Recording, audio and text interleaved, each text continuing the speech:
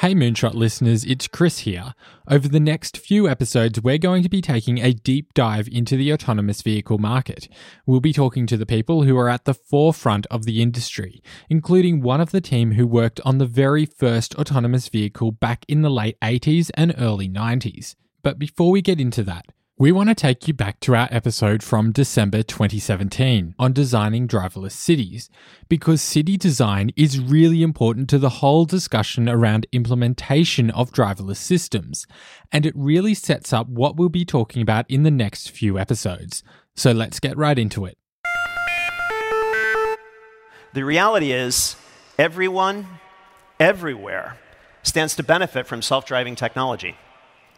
More than that, when you consider the state of driving today, it's also clear that our roads need to be safer.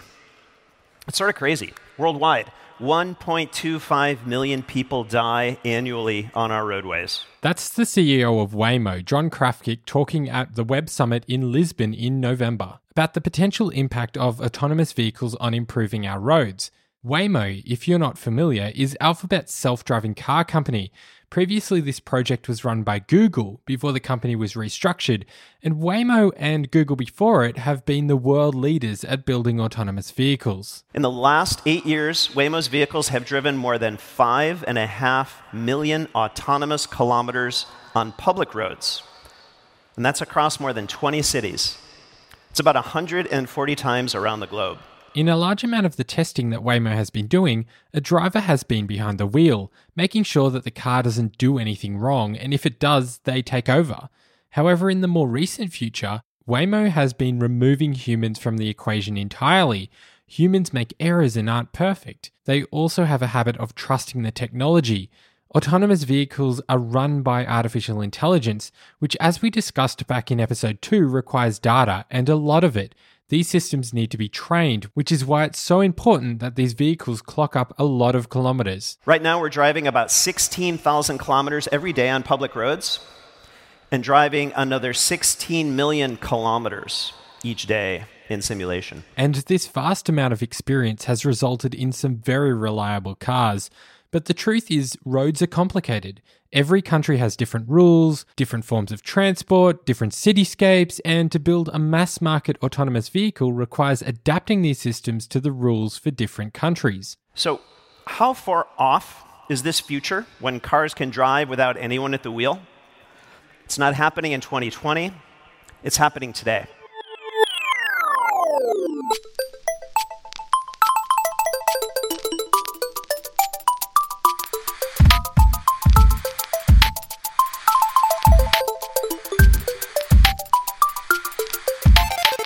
Welcome to Moonshot, the show exploring the world's biggest ideas and the people making them happen. I'm Christopher Lawson, and today on the show we're exploring the world of self-driving cars to see what actually needs to happen for us to realize this dream of a driverless city. And just a disclaimer, one of the companies that we'll talk about in this episode is Uber, a company that my co-host Andrew Moon actually works for. So for that reason, he's going to sit this one out.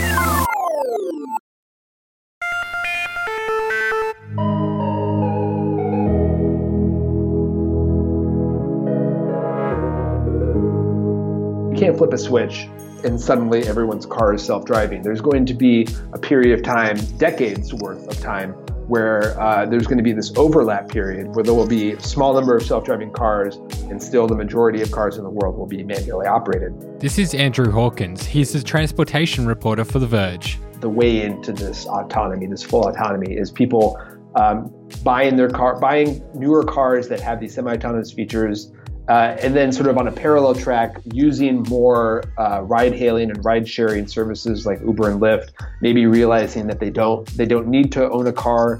Maybe they can rely on some of these services, maybe rely on some of the car-sharing services like Car2Go and Zipcar. And if these things sort of on a parallel track will eventually start to converge, and we'll start to see people using these autonomous transportation services, and then things will really start to kick into gear. Andrew is someone who is on the forefront of reporting on autonomous vehicles. And as he just alluded to, there's a ton of companies playing in the self-driving space right now. And we will dive deeper into those companies in a later episode, I promise. But the focus for this episode is on building a driverless city. And one company that I did want to mention is Uber. Because when you think about the potential impact driverless cars will have on society, you can't help but think about a world where you don't need to own your own car. You just book a car and it turns up and takes you to your destination. And in that world, the car is seen almost like a form of public transport. And it's something which with Uber, you can kind of already access. Although one day, those Uber drivers, well, they won't exist. Your cars will be autonomous. Our interest is in building a global ride-sharing network. It's not necessarily to manufacture cars one way or the other, autonomous or otherwise. That's the current Uber CEO, Dara Khosrowshahi, talking at the New York Times DealBook conference in early November. At the same time, we want to make sure that we have availability to autonomy as it comes into the market, and right now, with the technology being as young, there are certain players who are interested in developing autonomy and operating a network, and there are certain players who just want to manufacture. So our investment in autonomy is one, in that we think it's a really, really interesting space that is worth a ton of money, and there's a lot of capital going in. Now, Uber's heavy investment in autonomous vehicles won't result in real-world usage for a number of years yet. Building autonomous vehicles is hard, and it's very easy for things to go wrong, something which you don't want if you're running a network of autonomous vehicles. Because the issue with autonomy in any software is that you've got these edge cases. With autonomy, the edge cases kill you, right? So you've got to actually build out for all the edge cases, which makes it a very, very difficult problem to solve. But that hasn't stopped Uber from thinking about how such a system could work. And like Andrew Hawkins mentioned earlier in the show, there's not going to be some switch where everything just switches to autonomous.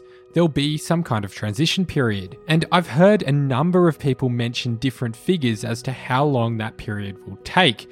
I've heard everything from 5 years to 20 years. But one thing's for sure, it will take time. It's not going to go from 0 to 1. There are going to be hybrid networks. I think particularly with Google and /Waymo, and also with other companies that have been piloting some of the public experiments with self-driving cars. It's that they've remained still sort of behind, sort of a barbed wire fence, to use a metaphor, in terms of like accessibility. So that you can count maybe on two hands the number of people who've actually ridden in these things. And it's not until we get more people into them that you're going to actually start to see the commercialization start to sort of spring into action. Will you be buying one? See, that's the thing. I don't think that these self-driving cars are meant to be purchased by people. I think that this is supposed to signal the end of personal car ownership. These are meant to be taken out and used as a taxi service in a sharing capacity. On top of that, they'll probably be too expensive to own.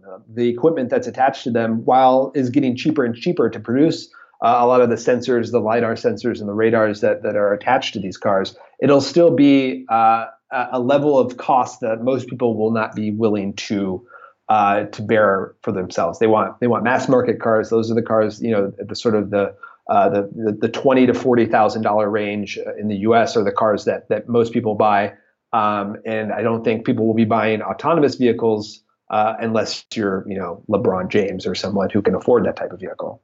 Do you think that will be a generational change, that it needs a new generation of people to really adopt that technology? Absolutely, 100%. It's if you look at a lot of surveys involving millennials, most of those people are less inclined to want to own their own car. They want to live in cities. They don't want to be tethered down to sort of the hassles and the obligations and the responsibilities that come with car ownership. They want to use Uber. They want to use Lyft to get around, or public transportation. There needs to be commensurate with the development of autonomous vehicles as a service, as a transportation service. There also needs to be more investment in public transportation to make sure that people have options. If they don't have options, then people will continue to purchase vehicles And if we want to move to a system where nobody owns these vehicles, they're managed as fleets, much like a city would manage a fleet of buses or a taxi service would manage a fleet of taxis, then there needs to be commensurate infrastructure investments in public transportation. But that said, I do think that it is a generational shift. That it will be the younger generation, the kids that are teenagers and 20-year-olds that are right now, who are getting driver's licenses at a much slower rate than the previous generation, that will sort of be the deciders in terms of how are these vehicles going to be used? Will they be owned or will they be shared? And we'll be looking deeper at the impact these vehicles will have on our cities right after this break.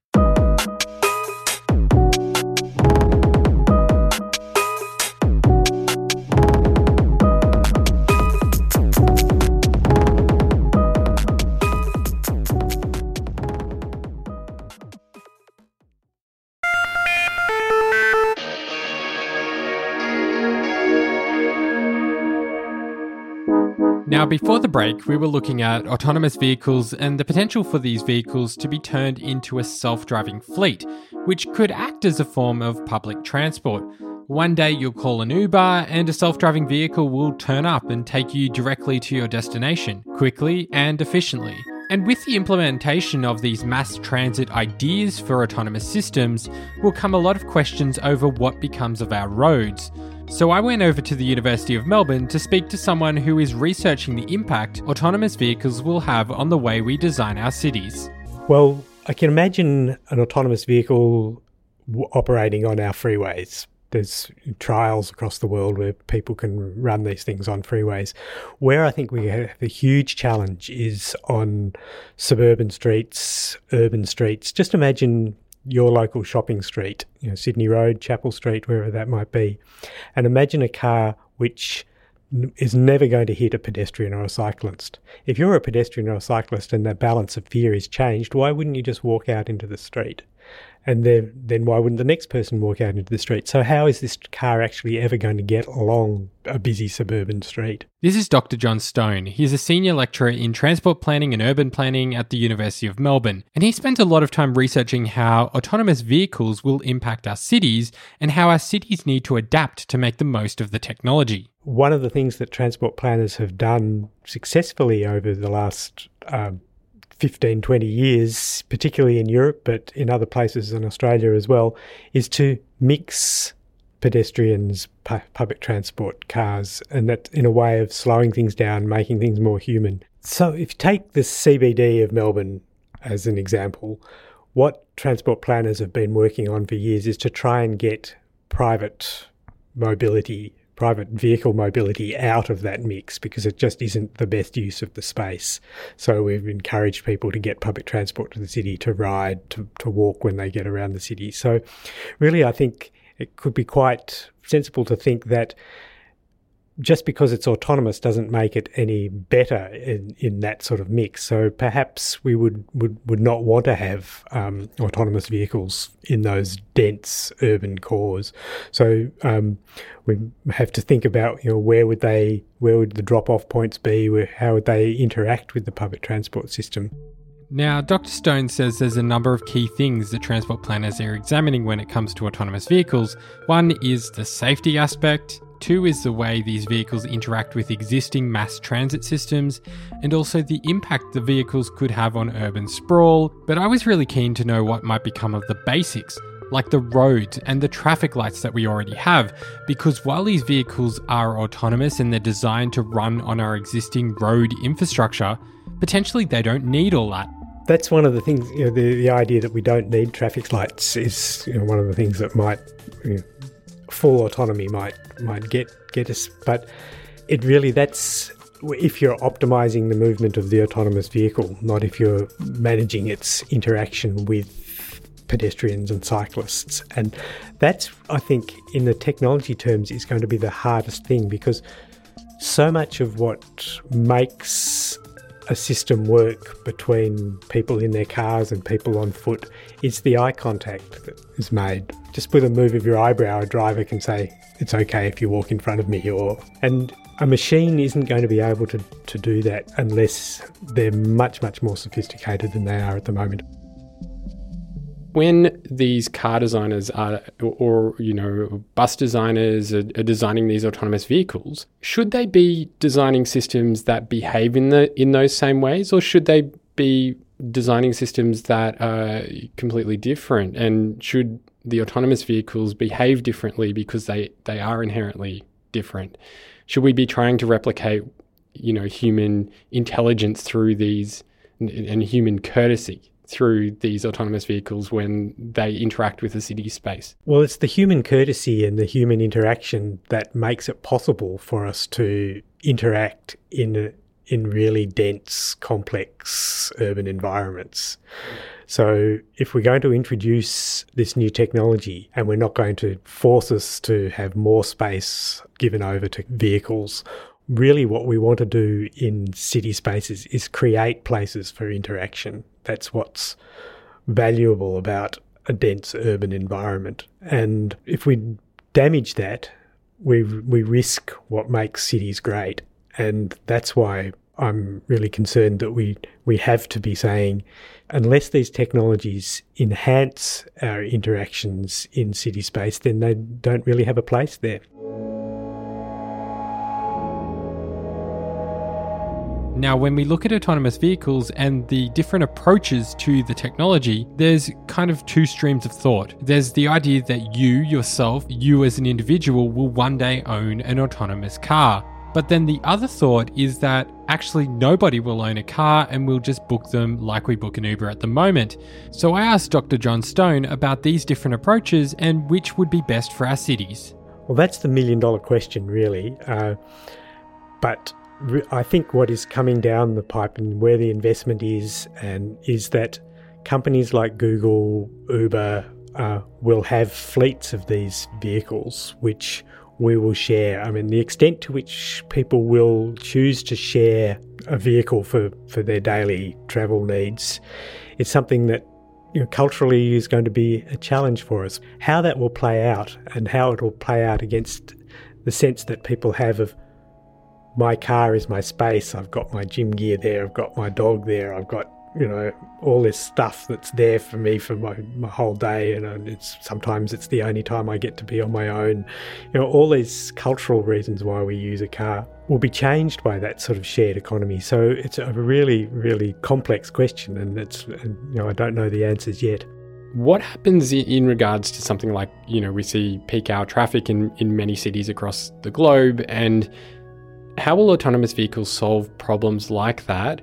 And will the autonomous nature of the vehicles and the fact that they're electric and don't make much noise, will that then enable them to find other routes to their destinations and, make use of other roads that they currently don't? One of the things that's interesting in all of the modelling, a lot of the sort of benefits come when you have full shared economy and full autonomy of the whole fleet.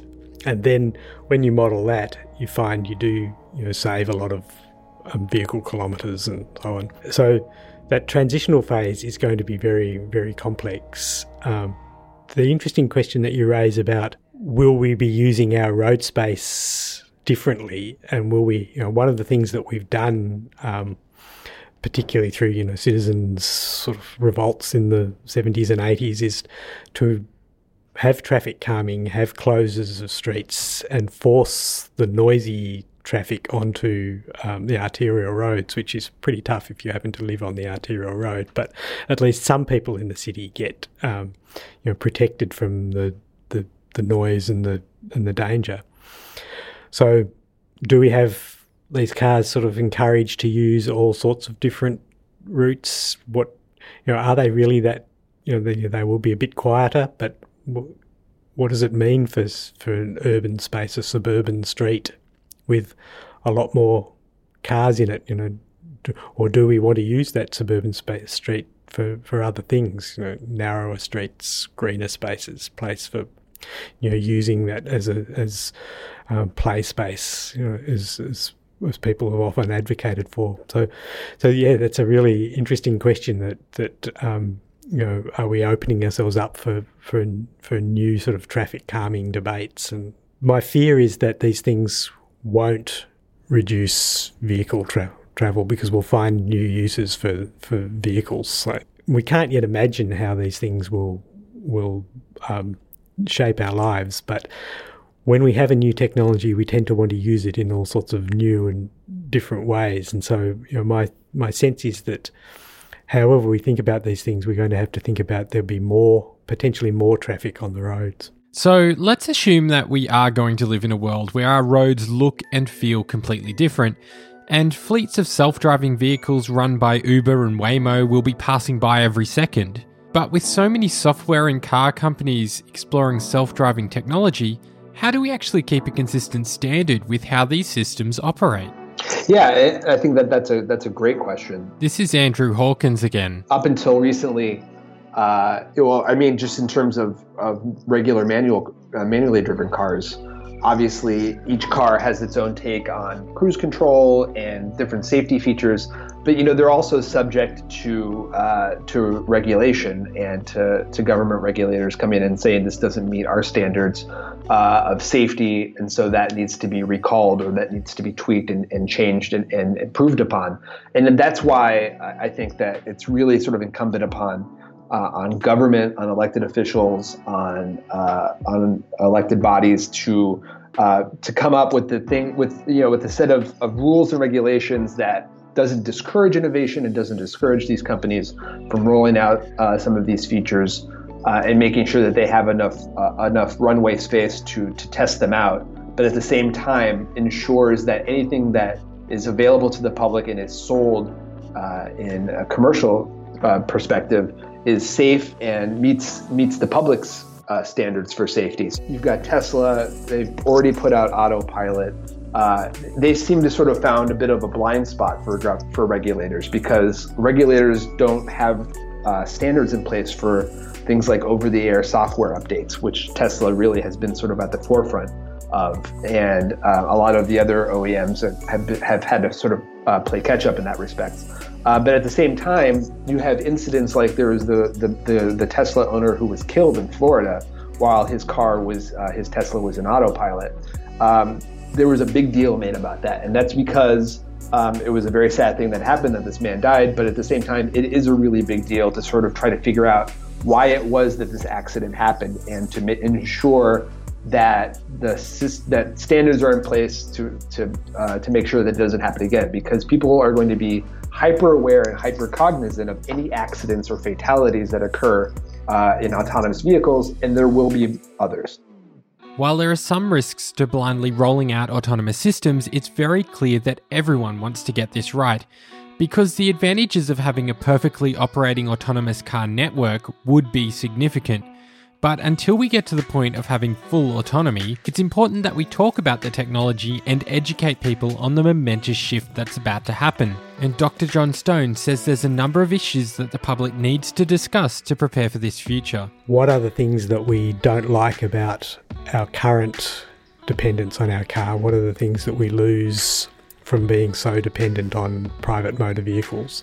And how are we going to make sure that those sort of ambitions, those sort of ideas for our cities are actually fostered by this new technology? So that's something where I think we really are very slow to engage with, because most people don't yet see the real problems with car driving, let alone new technologies. So we don't want to be in the situation where we're going, oh, wish we'd thought about this a bit more, and wish we hadn't built all those freeways, and wish we had built public transport. So, and we have to make sure that we're not in the same position in 10 or 15 years with autonomous vehicles.